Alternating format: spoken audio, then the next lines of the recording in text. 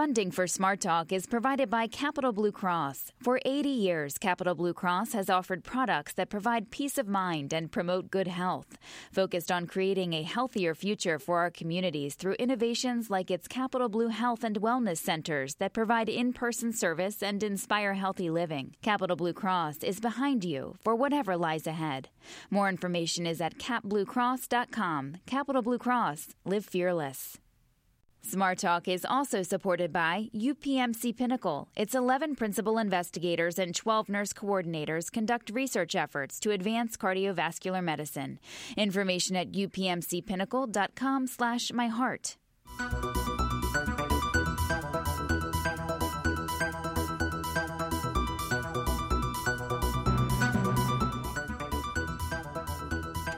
Welcome to Smart Talk. I'm Scott Lamar. Anyone who has been on Facebook, Twitter, or Instagram since Sunday night has seen what many of their friends have posted. Me Too. Actress Alyssa Milano started the campaign last weekend by asking those who have been sexually assaulted or sexually harassed to post Me Too. It was in response to the Hollywood producer Harvey Weinstein scandal that is still unfolding. Milano said she started Me Too at the suggestion of a friend to take attention away from perpetrators like Weinstein and allow victims to tell their stories. We're going to talk about what really has been a phenomenon over the past 3 days with Kristen Hauser, Pennsylvania Coalition Against Rape. Kristen, welcome to the program. Hi, Scott. If you have a question or a comment, give us a call, 1-800-729-7532, or send an email to smarttalk@witf.org. I have to tell you, Kristen, that just this week, Monday and Tuesday especially, I was shocked at the number of my friends on Facebook that, when I'm looking through Facebook, that saw hashtag Me Too. Yep. This is something that has really taken off. What's taken off is talking about it, but it's a pretty universal experience for women and girls in the United States. And I think that's what surprised me, the sheer number. If I were to put a percentage on the number of women friends I had on Facebook who posted Me Too, it was well over 50%. Yeah, on my personal feeds, it's been probably over 90%. Really? Yeah. So, okay, I guess one of the reasons I wanted to have you on the program is to talk about the long-term impact of this. What do you think it will be? Yeah, well, I think we have to wait and see if people are going to do more than, say, gosh, I'm real sorry to see that happened to you. I think we need to really honor people who are talking about it for the first time and telling the truth about what their experiences have been in the world and pay attention and listen to them about what that's been like. But this is just one more reminder. We've had a series of them over the past several years of how prevalent sexual violence is in our culture, and that we need everybody to be part of the solution. So I think we need to start giving people some concrete things that they can do to start influencing the communities where they live and the organizations that they interface with. Is part of the reason that so many people have posted Me Too is that there is strength in numbers? Absolutely. I think one of the real blessings of social media is that people have been able to connect, across communities, state lines, even, across the globe. These crimes have the impact of making people feel ashamed and isolated because you're afraid to talk about what happened. Social media has been an opportunity for people to realize that they are not alone, that the way they were feeling after these things happened to them is normal, that being afraid to talk about it is normal, and those things help shatter the silence and the stigma around victimization. And so I think as we see more and more people come forward, it's less and less scary for others to do the same. And, there have been many people, women, mostly women, but there have been men who have posted hashtag Me Too as well, that have just posted the Me Too part. Yep. Just to let their friends know that, yes, they have been the victim of sexual violence or harassment. But at the same time, there have been many others who have come out and told a story then. Yep. And some that have said, this is the very first time That's that right. I'm letting anyone beyond my immediate family or my immediate friends know about this. Right. So that strength in numbers, I mean, do you see that now? Even before this, do you see that at PCAR that once someone starts telling the story, that it helps them to tell more people and to try to reach out to seek help? We do see that, and we have seen that with numerous other high-profile cases, whether they've been regional here or national newsmaking events. But whenever people are emboldened to tell a personal story, they often may not know who the person is that they're impacting, but there are other people out there who connect with that and realize that that this might be a moment in time where it is safe to unload that secret. So there definitely is, for some people, there is a beneficial side to this outcry. It's giving people permission to talk and get rid of that secret. But we have to keep in mind that there are other people who do not live in households or communities or environments where it is safe for them to talk. And having your, we use social media for entertainment a lot. So when you get on to, look at cat pictures or, whatever you're trying to do to relax, and you're bombarded with numerous people disclosing histories of sexual assault and sexual harassment, that can also be very overwhelming. So we do want people to know if they need a safe place to talk about it or to explore what options are to get help for their own stories. Even if they don't want to talk publicly, they don't have to. But you can talk to counselors at rape crisis centers across Pennsylvania to get support if you need it.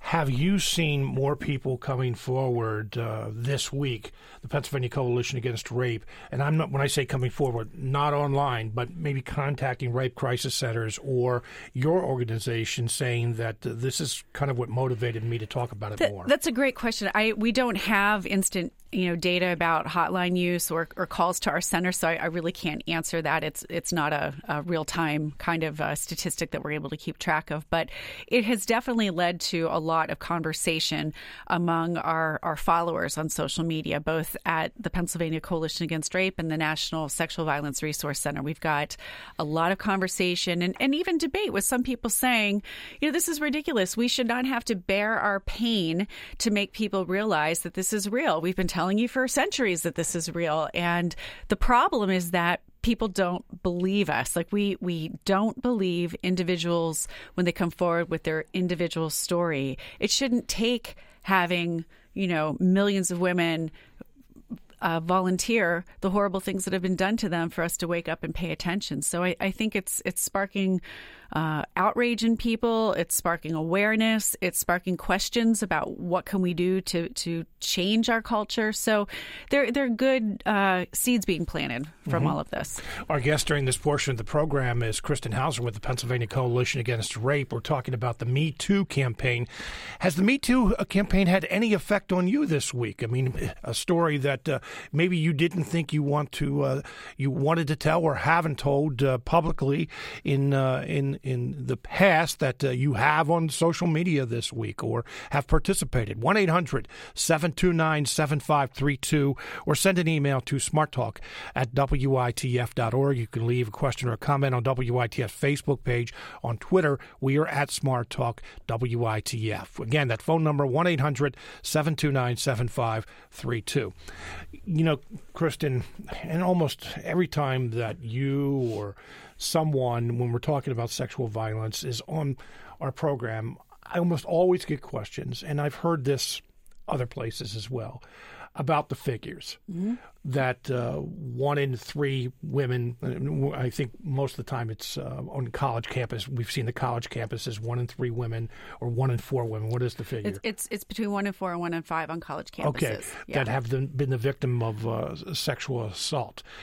So, we always have people questioning it, saying, "No, that can't be. That's too many." 20% of the population that has been a victim.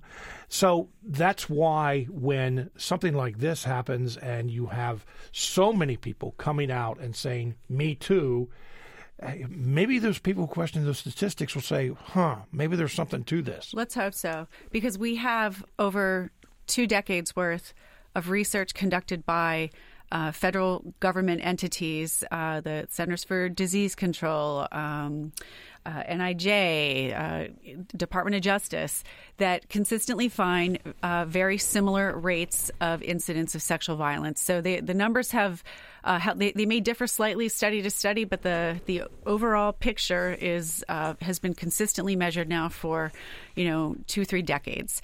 And the reality is, this is a crime that people don't talk about. With the Me Too campaign, expanding it to talk about sexual harassment and what that's like in your daily life, what we're really seeing is that it's much closer, to like 100% of women, who have experienced things like that. There was a study that just came out yesterday talking about I forget what the exact percentage was, but it was more than 50% of girls experiencing street harassment by the age of 12. So, this is a cultural problem that, frankly, it's easy to fix. Number one, don't do it. And number two, if your friends are doing it, let them know that's not acceptable. There's also strength in numbers when it comes to enforcing standards of respect and kindness and safety. And that's where we need the voices now. Mm-hmm. One of the real challenges that we faced as a society, and I hate to even use the word challenge for those who have been victims, because that seems to, underestimate what they've gone through, but is that many, many times, and you know this, and your statistics show this, that these crimes go unreported. Yes. Do you think something like the Me Too campaign will lead to more people actually reporting when they are a victim? Well, we have seen over the past 25 years that rates of reporting to law enforcement have slowly increased. So there is a trend that more people are going to the police. But I think we need to expand our options for solutions beyond law enforcement. That if that was going to be the only answer that fixes it, we wouldn't be having this conversation now. So we need to recognize that there are so many different environmental factors that victims weigh about whether or not it's safe to go to the police. Maybe there's issues with the police in any particular community, that they're not trustworthy, that they haven't been handling cases properly. We see rape kit backlog across the nation. We see studies where they're finding bias in policing in different communities. So those things do exist. Or it could be that your community doesn't trust the police or work with them. So you're caught between a bind of wanting to report what's happened to you and yet going against the community that you need support from. It's disruptive. The court system is not a foolproof guarantee. It's a long process. If you're working an hourly wage job, then you're talking about missing work to talk about the most awful thing that's happened to you. People don't want to do that. It brings up needs for childcare. It can cause problems in the home. It's a very disruptive crime in the way that it impacts people's ability to live in the world. So when you report to an authority, oftentimes having control over how you handle that is something that you lose, and that creates more chaos. It might be short term, but it creates more chaos.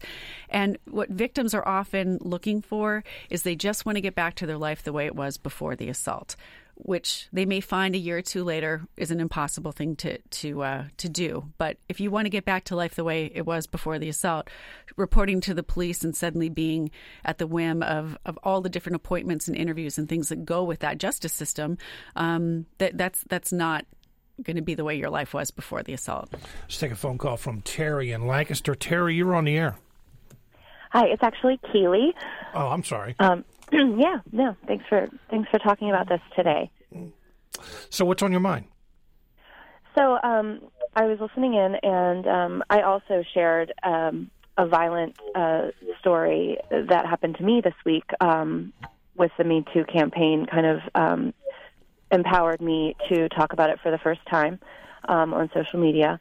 I'm the editor of Susquehanna Style magazine, so I believe I have a far-reaching impact on local women in the area, and with my voice, and I felt like this was the time to speak up and say something.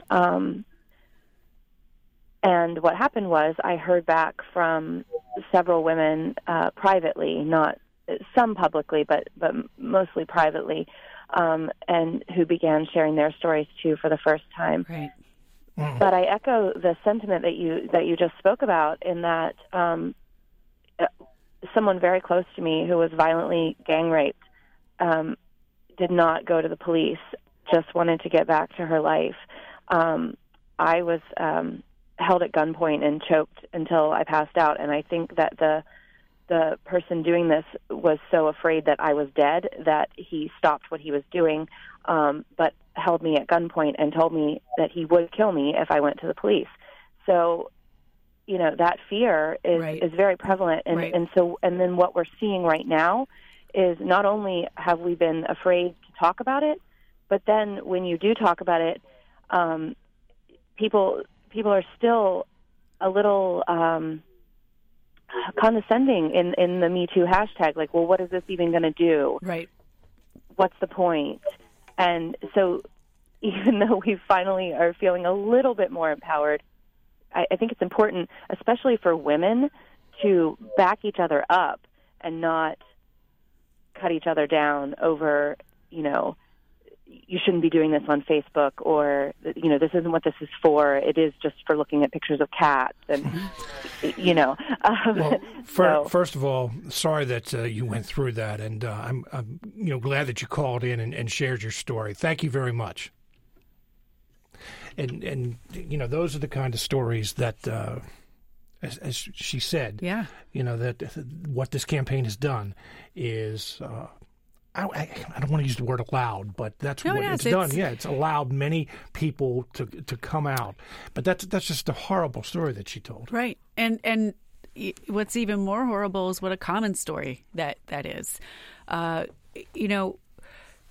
She made so many good points there in her call about disclosures make people uncomfortable. We don't want to believe that people we know, number one, are victimized like this, but even more so, that people we know might be perpetrating crimes like this. We really have this idea that it's an all or nothing game, and it's not. People who look and appear nice in public or do other good things for the community still may be doing horrible things in private. And there are our societal desire to fully demonize perpetrators is another layer of things that keep victims silent. If it's a family member, somebody you've had an intimate relationship with, somebody who's been a friend for years, it's a very confusing thing to feel like this person I like, trust, and admire was capable of doing this. And if you know that going public, the expectation is that they're now a monster, and that's not how you feel because you're still confused over it. People don't want to put that out there. They don't want to put their lives under the microscope. We consistently ask victims about their actions and their behaviors, and those are all of the wrong questions because these are not crimes that victims are responsible for. These are deliberate crimes that are carried out in private, strategically by the offender so that they don't get caught. And we have to keep that in mind. We should be asking questions about what are the things that offenders do to build trust, gain access, and be allowed to be in private with a person so that they can carry out this crime. And that is why it's so important that we address things that are not over the criminal line, but things like street harassment, verbal harassment, etc. Stop it early, change the environment. Yeah, we really haven't had time to talk about harassment or Harvey Weinstein himself and what the issues that he brings up, because Kristen has a big honor today. So you have to make your way to the Capitol now from Smart Talk. I appreciate you very much on this big day. You were being sworn in Pennsylvania Commission on Women, right? That's right. Yeah, thank you. Well, congratulations. And as you know, I'll have you back many times, but there are so many issues to discuss. There are so many issues, so anytime. Thank you. Kristen Hauser with the Pennsylvania Coalition Against Rape, thank you very much for being with us. You're listening to Smart Talk on WITF, your home for NPR News and all things regional. I'm Scott Lamar. Smart Talk is supported by Capital Blue Cross, providing health care coverage accepted by doctors and specialists in all 50 states. More information is available at capbluecross.com. Capital Blue Cross. Live fearless. Smart Talk is also supported by UPMC Pinnacle, committed to reducing hospital-acquired infections and readmission rates. More information on UPMC Pinnacle's achievements in patient safety can be found at upmcpinnacle.com/quality. In 1736, Benjamin Franklin started the nation's first volunteer fire company. At its height in the mid-70s, volunteer fire companies in Pennsylvania had more than 300,000 members. Today, that number is closer to 50,000. Today, we'll discuss the declining numbers of volunteer firefighters in the region and what that means in terms of public safety. But first, we're going to start off by talking with Tim Solobay, who is Pennsylvania's fire commissioner, and see what he had to say about some of the reasons that Pennsylvania has a shrinking number of volunteer firefighters. Commissioner Solobay, thank you very much for being with us today. Glad to be there. Thank you for taking the interest. 300,000 volunteer firefighters in Pennsylvania in the 1970s. Today, there are about 50,000. What happened? Well, it's a combination of things. And, whenever I get a chance to go out around the Commonwealth and talk to folks, we hear that story. That's one of the big things we hear. But, the thing I think that kind of premises a lot of this is the lack of funding. We have a hard time.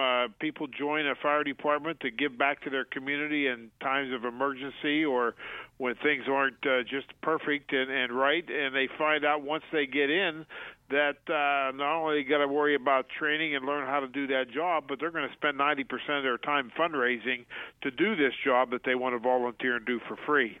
That coupled with, our lives are so much busier. People no longer live where they work, which has a lot of travel time in place. Let's face it, it's a dangerous occupation.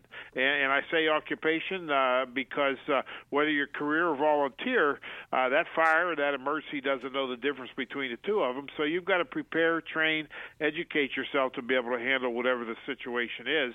And that takes time as well. And when folks realize that, hey, this is something I can be doing that can injure me or possibly kill me, they start scratching their head and think, maybe I better go volunteer and do something else other than the fire service.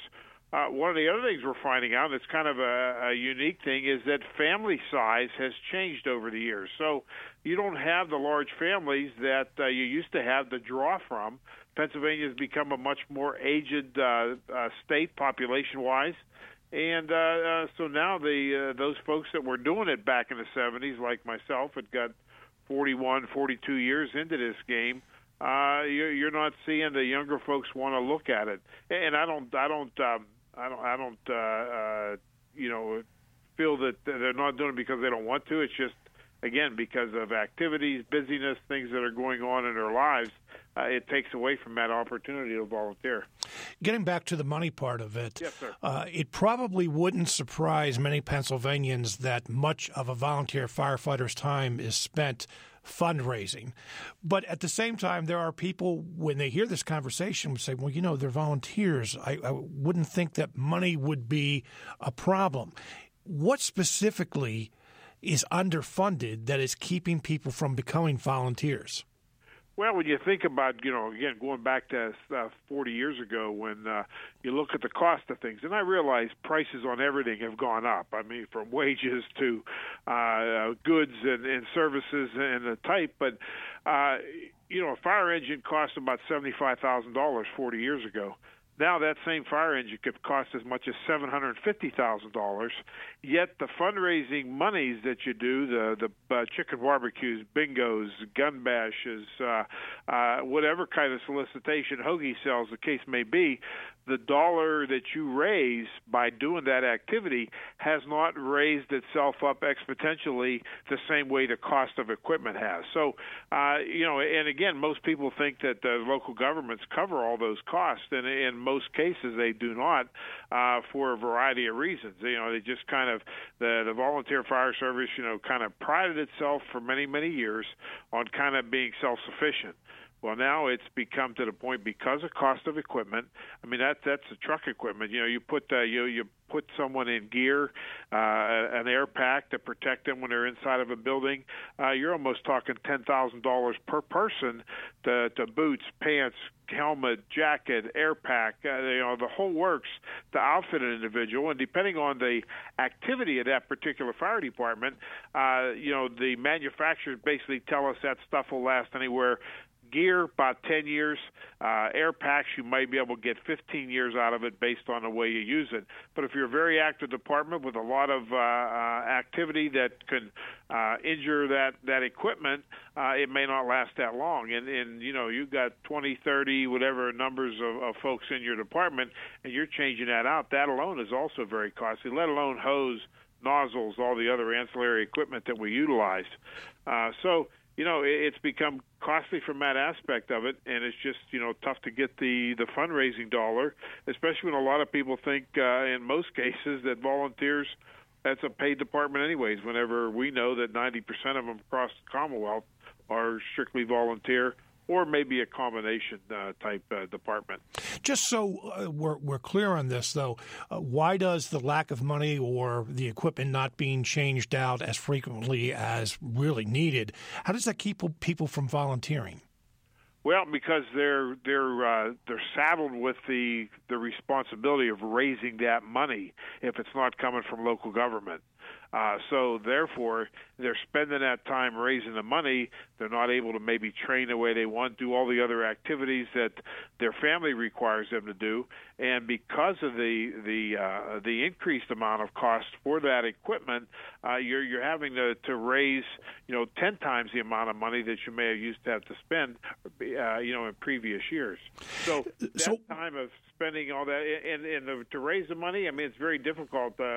By doing it a couple bucks at a time with a chicken barbecue, it just doesn't get to the levels that you need.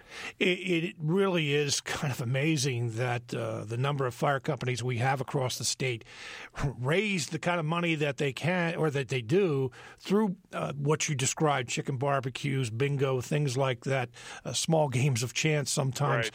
But what can be done? I mean, what's the answer to the funding issue? Well, the biggest answer that I've tried to push to the local governments and both the statewide organizations of boroughs and townships are really starting to understand this, mainly from a fiscal side of it. If a department is coming to you and asking, hey, $100,000 a year could really help us get through what we need to do, maybe $200,000, that's a hell of a lot better than if they get stuck having to turn around and put a full career department on that now goes to $2 or $3 million a year for that same service. So it's kind of the old advantage, pay us now or pay us a heck of a lot later if we have to go to a career department. Now, nothing against career departments because there's a lot of need for those depending on the situation. But when you have so many volunteer departments and so many people willing to volunteer, if they didn't have that big cloud over the head of the fundraising aspect of it, you would save local taxpayers lots of money. I mean, it's estimated right now, if everything in Pennsylvania went full career, it would be a minimum of almost up to $10 billion of additional local taxes would be necessary to raise across the entire Commonwealth. That's 1/3 of the state budget right now. If you had to add that into local governments, now granted, some communities it may not be as heavy of a burden as others, but if you look at it in the whole, about $10 billion is saved annually to local taxpayers with the advent of local volunteers. So, increasing the amount that municipalities are giving their volunteers to operate is a big thing. Whether they utilize the fire tax, which is a statewide initiative that was passed years ago that allows for a special fire tax, and that money is designated straight for their local fire department. You're seeing also, too, a lot of other areas where maybe multiple fire departments within the same district or same area are finding that they could even merge or finding it necessary to merge, not only for the manpower portion of things, but to minimize the overall cost. Communities of 10,000 don't necessarily need 4, 5, 6 fire departments within it whenever they can operate under one fire department with maybe half of the equipment. Now, that's a very difficult conversation sometimes to have with fire departments because of their own little entities, but they are starting to realize that things from the past can no longer be the way they need to operate if they want to, stay sound financially and still be able to provide the service. Other than several cities in the state, Pennsylvania is a pretty rural state, and I would imagine that the crisis, as far as volunteer firefighters go, is more of a crisis in rural areas. Is there the potential out there for someone to call 911 and no one show up? That's the thing that haunts me just about every day, that I'm going to get a phone call from some area or from some region that says, hey, we had a call, nobody showed up, somebody died, a major property loss because of something like that, or a delayed response because now we had to kick out to the next station that was maybe 8 or 10 miles away, and you get that in rural Pennsylvania. I mean, even now, I've talked to some chiefs that have a response area where it could be 20 minutes that they have to go, even if they're sitting in the station, to get to the other ends of their district because of the size of their communities or the rural area that they have. It could be 20, 25 minutes. And now knowing with the furnishings in homes, can basically have a flashover situation within the home where the entire place can be engulfed, can happen as quickly as 3 or 4 minutes. By 20 minutes, you're going to be nothing but a foundation. So, it is a scary proposal, and again, something that I do fear, and something that could keep you up thinking about that. Has it happened yet? I am sure that there are occasions that have occurred that I just haven't gotten, the direct contact from a chief where a delayed response, or a fact that they've had to kick out to another company because there hasn't been response. Fortunately, I haven't heard of a death that have occurred because of that. I'm sure there's been maybe excess property damages occurred because it took a delayed response to get there. But I know of no direct incident yet in Pennsylvania where someone has died or a major injury to that individual because of a delayed response because the fire department did not respond. But definitely there have been delays and where they've had to tone out, other responding companies because they did not get that call from the primary responding company. Pennsylvania Fire Commissioner Tim Solibay, thank you very much for being with us today. Thank you. We now turn to Don Conkle, Executive Director of the Pennsylvania Emergency Services Institute, and Dwayne Hagelgans, an assistant professor at Millersville University's Center for Disaster Research and Education, longtime volunteer firefighter himself. Gentlemen, welcome to the program. Thanks for having us, Scott. Thank you. If you have a question or a comment, give us a call, 1-800-729-7532. Send an email to smarttalk@witf.org. I have to tell you that after listening to that, and from what I've read about the situation of volunteer firefighters across the state, we have a grave situation, don't we, Don? We do, and one of our concerns is looking into the future is one of the main ways people have recruited volunteer firefighters have been through families. It's been a tradition. And as we lose a generation of firefighters, which we are because a lot of millennials are now not volunteering as firefighters, there won't be a tradition left to continue to do that. So we think an incentive program to incentivize people to volunteer is probably critical going forward in the future. Okay, you talked about tradition, but why did people in the past volunteer? Well, one, and the commissioner alluded to some of that, is that people seem to have more time. They had larger families. You had one-income families in a lot of places. People working a 40-hour week. With the economy in the last 10 or 15 years, you now have a lot more two-income families, so it's harder to spend the time at the firehouse. Or you're working multiple jobs, which once again just doesn't give you enough time to volunteer. So, Dwayne Hagel-Gans, you work with a lot of young people at Millersville University. Now, I imagine that a lot of people in your classes are there because they want to be, and this is something that maybe they're looking at emergency services firefighting as a career. But what do they say about volunteering? Well, we've seen a drop in the volunteerism also, especially with the college students. We used to have a lot of college students that did it, but as Don talked about, the time commitment is very challenging. Then you do fundraising. We're now having some issues with workers' comp in the fundraising. That's causing some other problems, but it's a social aspect too. I think that when you saw the families and the social aspect of the community where everybody came together at the volunteer firehouse, people don't do that anymore. Social media certainly has taken away some of that social aspect of the community firehouse. So volunteerism is definitely a dying art here.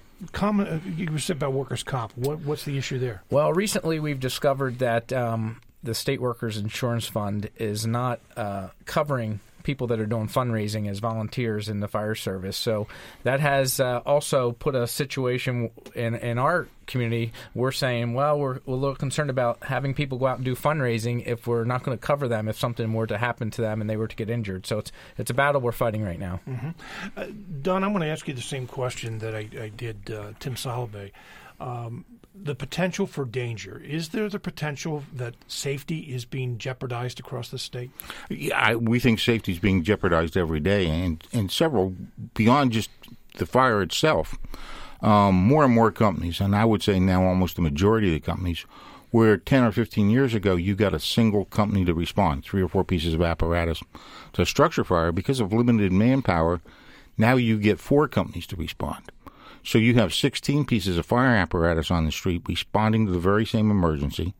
Obviously, just the danger of having an accident has increased. Plus, fires are different than they used to be. They're about 10 times as fast to flash over because of all the synthetics in our home. Very few things are wood and fiber anymore. They're almost all petroleum-based. So fires burn faster and hotter, and we're taking longer to get there. So the importance of people having a good emergency plan, or preferably a residential sprinkler system, I think in the future we need to really question the model of whether the current fire service even is a good business model. Fires are so fast, we aren't going to be able to get there in time. But we're the stopgap in the meantime till we'll be 100 years before sprinklers solve the entire problem. Mm-hmm. Dwayne, something that Tim mentioned there about training. Training seems to be a big issue. I mean, from what I understand, it could take up to a year of training for a volunteer firefighter, and that there are a lot of people who lose interest. I mean, the reason they want to volunteer is they want to help their communities. They want to fight fires. And having to wait a year in that training and do it week after week after week, a lot of people drop out because of that. What can we do? I mean, with today's technology, there would seem to be a better way to do it. Well, as we do down at the university, we do a lot of online education and training, and Don and I were talking about this earlier. There's a lot of theory that goes into the fire service, and there's a lot of capability now with the way to do things with technology where we could train people so that they don't have to spend so much time driving to the local training facility. It's really a time issue, so the more we can do online training, hey, they still need to come throw a ladder, they still need to come pull a hose, but let's get all that other training done in the firehouse where they're not spending so much time driving back and forth to the training center. There's just so many things that we can do now. We have volunteers that come in, and the minute they find out how many hours they have to spend to do training to become a firefighter, it really is turning people off. So we need to really cut down that time aspect aspect, and we can do that through the online training model. Don, you've been in this for some time, 35 years, did I read? More like 45. 45. Okay, I was off by a decade. I hate to remind you of that, but 45 years in fire services. Other than the fires themselves have changed, and that we don't have enough volunteers out there, what else has changed over the years? Well, interesting little things like call volume. When I first started as a volunteer firefighter, every volunteer in the world was looking for more calls. But with the advent of automatic fire alarms, now many volunteer firefighters or companies are running 600 to 1,000 calls a year. That becomes a detriment because you just can't keep up that level of response. And then dispatching multiple companies on the same call because of manpower issues is all self-defeating. So I think, those issues have all come to change. And as we look at millennials, and you talk to millennials or people who are researching them, they want to volunteer, but they want to do a project and get out. And the volunteer fire service doesn't lend itself very well to a 40-hour volunteer over 4 months and completing a project and moving on to the next thing. Project meaning volunteer project. A volunteer project. Right. There's not many of those types of things that are attractive. So while you may have a lot of millennials looking to do something, they don't want to make a 10-year commitment to their volunteer or a 2-year commitment to get all their certifications. Mm-hmm. You're listening to Smart Talk on WITF, your home for NPR News and all things regional. I'm Scott Lamar. Welcome back to Smart Talk. We're talking about the shortage of volunteer firefighters in Pennsylvania. Money is going to come up in the conversation here very, very soon. If you have a question or a comment, maybe a suggestion on what we could do to get more volunteer firefighters across the state, give us a call, 1-800-729-7532. Send an email to smarttalk@witf.org. You can leave a question or a comment on WITF's Facebook page. On Twitter, we are at Smart Talk WITF. Let's go to the phone. Susan is in New Cumberland. Susan, you're on the air. Hi, thanks for taking my call. Yes, you're welcome. I am so glad that you are talking about this because I have been complaining about this for years. Ask my family because they're sick of hearing about it. The fact that not only do volunteer firefighters have to come to my house and save me from a fire or an accident, but they have to have chicken dinners for the privilege of doing that. And that just seems like outrageous to me. And so I feel your pain there, and it almost seems as though communities have developed a sense of entitlement to these services. And if each family could write a check to their local fire company in the community, how much would that check have to be in order to cover these types of services? And I wonder if people would be willing to do that if they actually knew that. Thank you for your time. Hey, thank you very much for your call. She brings up some good points, but one that I wanted to ask about, and we will talk about the amount of that check, but do communities take this for granted? Well, I think over the years, the volunteer fire service has done a good job. A lot of communities has become accustomed to the fact that it's free. And it simply can't be free any longer. There's a cost to the fire service, even the volunteer fire service. And recognizing that, and we think taxes are a better way to go than asking people to write a check. I think the last number I saw, only about 20% of the people, when you do a volunteer fundraiser and ask them to contribute, actually send you money. So 80% are riding off of those 20, which is unfair. If you do a reasonable tax that would generate $100,000 to $200,000 a year, depending on the size of the community, it could get that fundraising aspect out of the community and prevent that transition to career fire services. All right, what's a reasonable tax? Because that's the question. Well, we think it varies from community to community, but we're talking probably $1 or less in most communities. Is the common fire tax as we look across the state, and that is at least an excellent starting point. And it depends, obviously, $1 in every community is different, but so is the size of the fire department. So I think if you're looking for sort of a straw number, it's somewhere around $1. Okay. So, and I'll ask the same question that I asked Tim Salabay. What does money have to do with it other than equipment and that kind of thing? Why do you need the cash? Well, it's insurance. It's fuel for the vehicles as well as the equipment. And the evil in the money is the time it takes to fundraise to do that. is that people volunteer in the community, 90% of them, because they want to help their community in a time of an emergency. And they don't want to spend 3 hours or 4 hours every Thursday night at bingo or 7 Saturdays a year doing chicken barbecues. So let's talk about some of the other thing. There have been communities across the state that have added a fire tax, even some of the smallest townships in the state. Dwayne, go ahead. You wanted to say something about that? We're partially funded by a fire tax. So Manor Township has a fire tax. In Lancaster County. In Lancaster County. And we're at, I think it's 0.42 mils. So, which brings in a lot of money. Our volunteers still want to do some fundraising because that is part of the social aspect, but it really helps a lot. I mean, over 10% of our budget is insurance cost.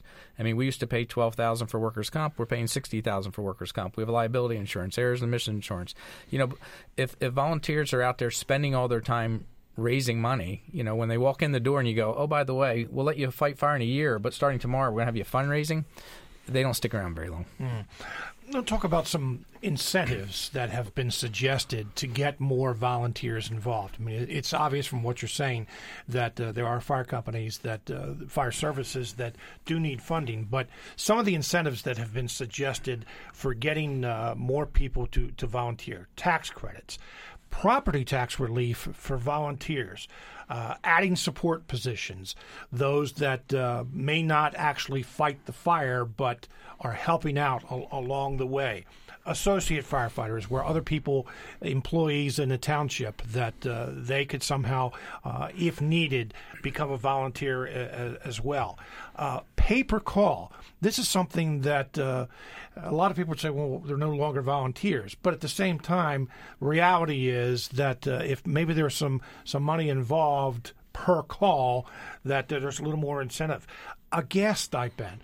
This is something that I have to admit that a lot of people probably don't know, but you probably have volunteers in some of the more rural communities in this state that are driving miles to get to the firehouse to get all their equipment, get on the fire truck, go to the fire, come back, and then drive home, and doing it on their own dime as far as paying for gas.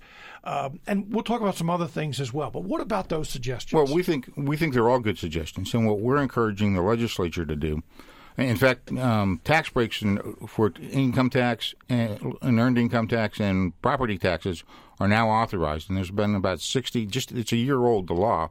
About 60 municipalities have already stepped up to do that, and we think that's an encouraging sign.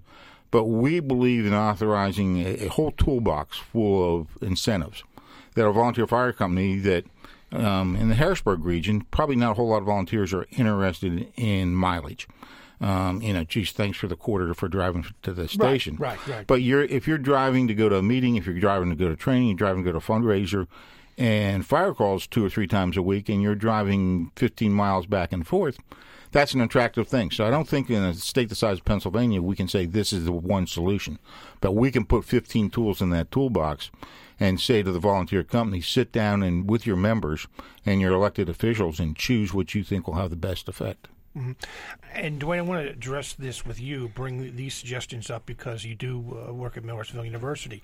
Some other suggestions have been school district community college partnerships, housing for college students, meaning that they actually would sleep at the fire station, college loan repayment, tuition assistance.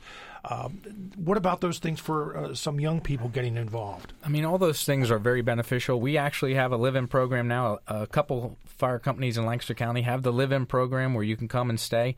Half the cost of college is the room and board. So by having that benefit to them, also having that relief of the tuition. You know, if you go out and volunteer, if you do it as a public school teacher, you know, you get that relief from your tuition bills. So maybe we could do the same for the volunteer fire service.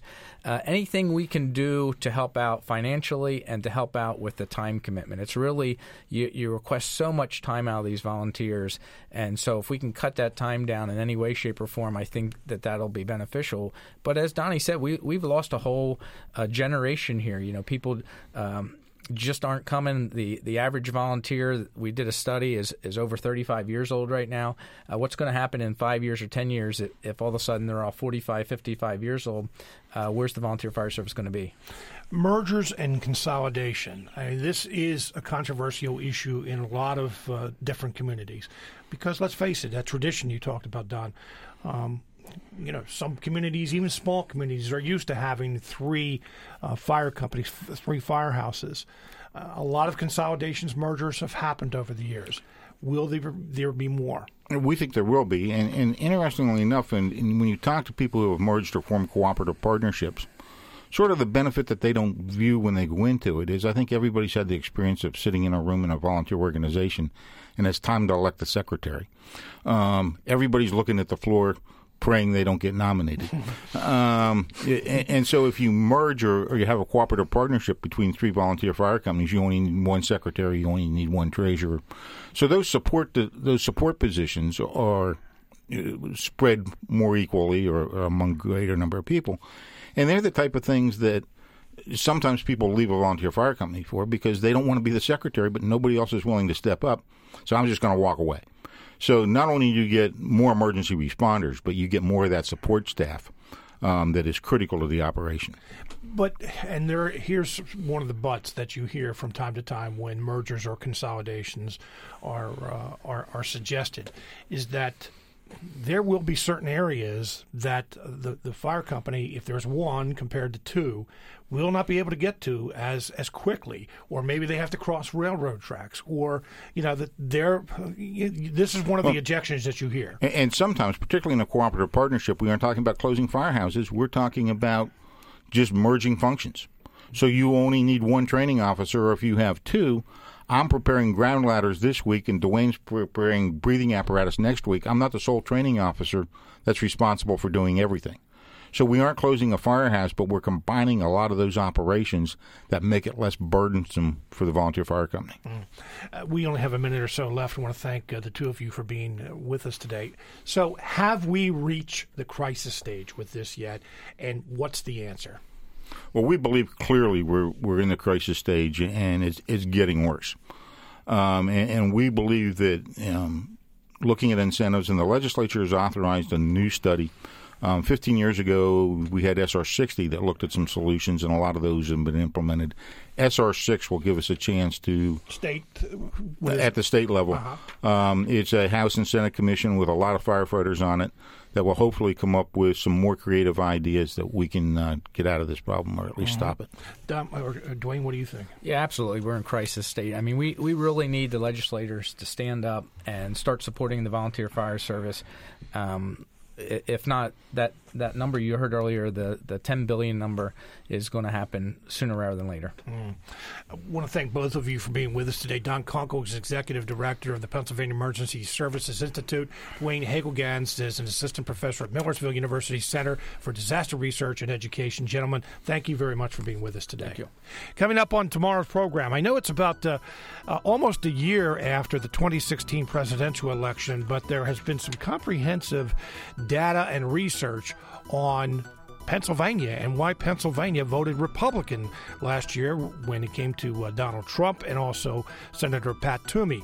And Burwood Yost from Franklin and Marshall College will be with us, the polling organization, to talk about what that research has found and whether Pennsylvania is actually changing politically.